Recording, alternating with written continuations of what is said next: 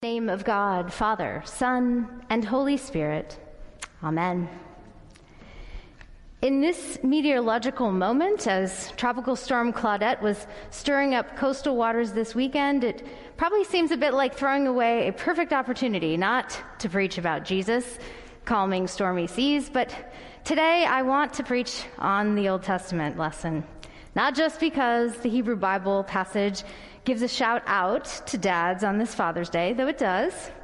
There is that cameo of David's practical father, Jesse, instigating his youngest son's journey to the valley of Elah to bring David's soldier brothers provisions as the army of Israel faces off against the Philistines. But it's far more than barbecue David is bringing. David has something in much shorter supply that day on the battlefield. Perspective about who really is in charge. A tide of terror and testosterone holds the whole camp hostage as the fate of two nations hinges on dueling representatives. Yes, this was a thing back in the ancient Near East. You set up your champion, the other guys set up theirs, and whoever won got to conquer the other nation. But David doesn't fall for that setup.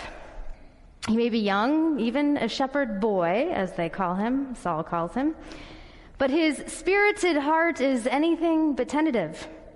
Seasoned out there in the wilds, as he listened for the sounds of stalking predators and honed his speed and precision, neutralizing those threats against the flocks, David discerns bluster from true might. This beloved biblical story does whet our appetite for the audacious underdog throwing over the arrogant bully, but underneath this familiar trope, there's actually a challenge to all of us. David's defiance reveals the prophetic voice of young people, exercising godly authority as they speak out against evil in a world that often discounts their courageous voices. But the truth is, we each are called to participate in God's transformation of the world, whatever our age or stage of life. And God has outfitted us with everything we need to face the Goliaths in our world without flinching. Quite like 25-year-old Ruth Coker Burns, who was visiting her friend Bonnie in an Arkansas hospital, and noticed that another patient's room was marked by warning signs, and there were trays of uneaten food stacked up outside the door. She didn't see anyone going in or out, so Ruth stepped into the room. There she encountered an emaciated patient named Jimmy who was dying, calling for his mom. When Ruth asked the nurses for help, their fear and prejudice confirmed her hunch.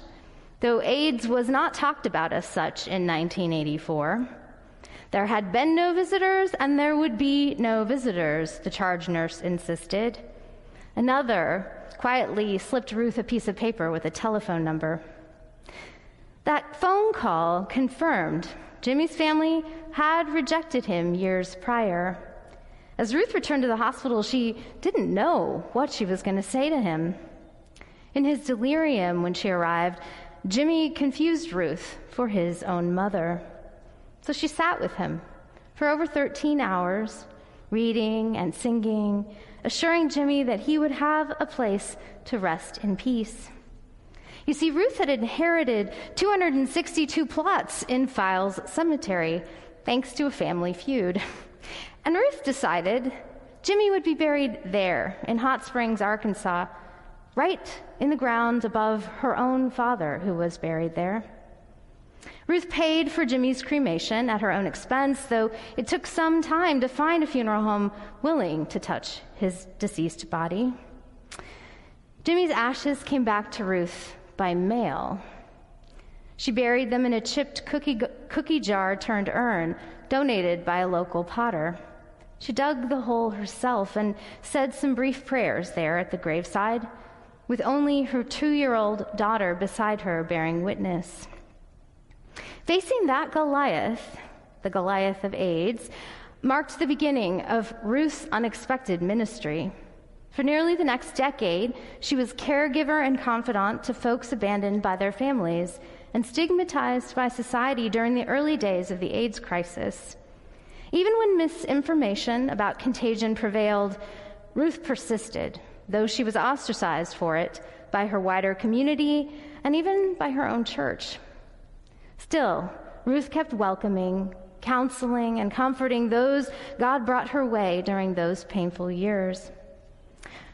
Along the path, Ruth spoke that authoritative no to weaponized theology that troubled these individuals who'd heard the church call their death sentence God's punishment. Just how many were counted there among those cemetery oak trees, Ruth can't really recall. The number of ministers who assisted with their graveside services? 0. In that season, where AIDS had yet to be taken seriously by most churches, medical doctors, or even the federal government, Ruth stepped forward to defy despair, channeling the Spirit's power through her loving presence as God transformed a seemingly impossible situation. Ruth leveraged personal resources to proclaim with humility and courage that the fierce battle of the lives of those precious children of God, that battle belonged to the Lord. Ruth is not so different from David in today's story. AIDS is not the only Goliath ever to have terrorized our world, nor are pandemics the only times in which God's power confronts and dismantles the oppressive grip of human fear through those courageous agents willing to step forward. The Holy Spirit always is awakening those with a heart that is willing to see how God's transforming love is upending this world. We are moving forward into a fresh season of communal life, regathering here on the block and in familiar places, drawing upon our learnings from the past 15 months as we dare to confront ominous Goliaths that still intimidate our world. As we do, I invite us to wrestle with 3 important questions. The first, where does our obvious invitation come? Unlike David, we need not travel to a particular battlefield to find a Goliath that needs facing. In our communities, in our families, in this country, and on our planet, Goliaths find us, ready or not. Like King Saul, David's brothers, and the rest of Israel, we often want someone else to fight for us. And God comes to free us from that kind of fear. Borrowing a page from David's playbook, we can look for those simple, everyday moments that God orchestrates in the middle of our lives. Moments as unexpected as seeing something on the roadside and stopping to address it as we are on the way to run an errand. Because Goliaths aren't always giants. They may be the sort of person or situation we find ourselves confronting time and again, the kind that make us want to hightail it en route to a safe haven. But what if we didn't cut and run? What might we discover then? The second question worth exploring is, what can we lay down in readiness? Like David, we have discerning to do. Not everything is necessary for facing each Goliath. Saul's armor, however well made, did not fit David. Trying it on, David discovered what was useful for syncing up with the Holy Spirit. Fewer protective layers were needed, not more. That armor was forged for folks with larger egos who prized technologies of war. David's valor flowed from his heart's deep connection to the prophetic power of God. Stepping back to assess what helps us be ready to flow in cooperation with the Spirit, we can discern what is essential to our personal connection with God. And we also can start to see what doesn't serve our usefulness to God and others, and dare to lay that down with God's help. Prayer, journaling, spiritual direction, these are all tools for cultivating that kind of clarity. Even conversations in community with people we love and know and trust, they can help us discern. That's part of why I find ministry with young adults so transformative, because walking with them as they discern who God has created them to be and to dare to take that path and pursue it faithfully, it holds me accountable for continuing my own discernment in my faith and in my life. Their presence among us also provides the institutional church those powerful prophetic reminders of what we must be willing to lay down if we would defeat the Goliaths of our day. The final question I submit for your consideration this morning is, where might resources be hiding in plain sight? David, stooping down by the river, knew how to find what he needed to confront Goliath. He saw natural resources ready to hand. Those 5 smooth stones were more than enough to do the trick.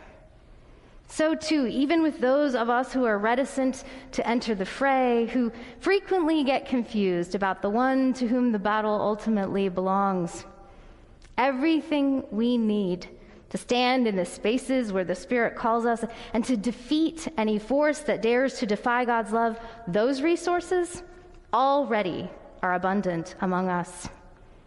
We need only awaken to the divine provision emerging through that visionary power of the Holy Spirit. That's what we need to look Goliath in the eyes and boldly take our aim. So let's not throw away that shot. Amen.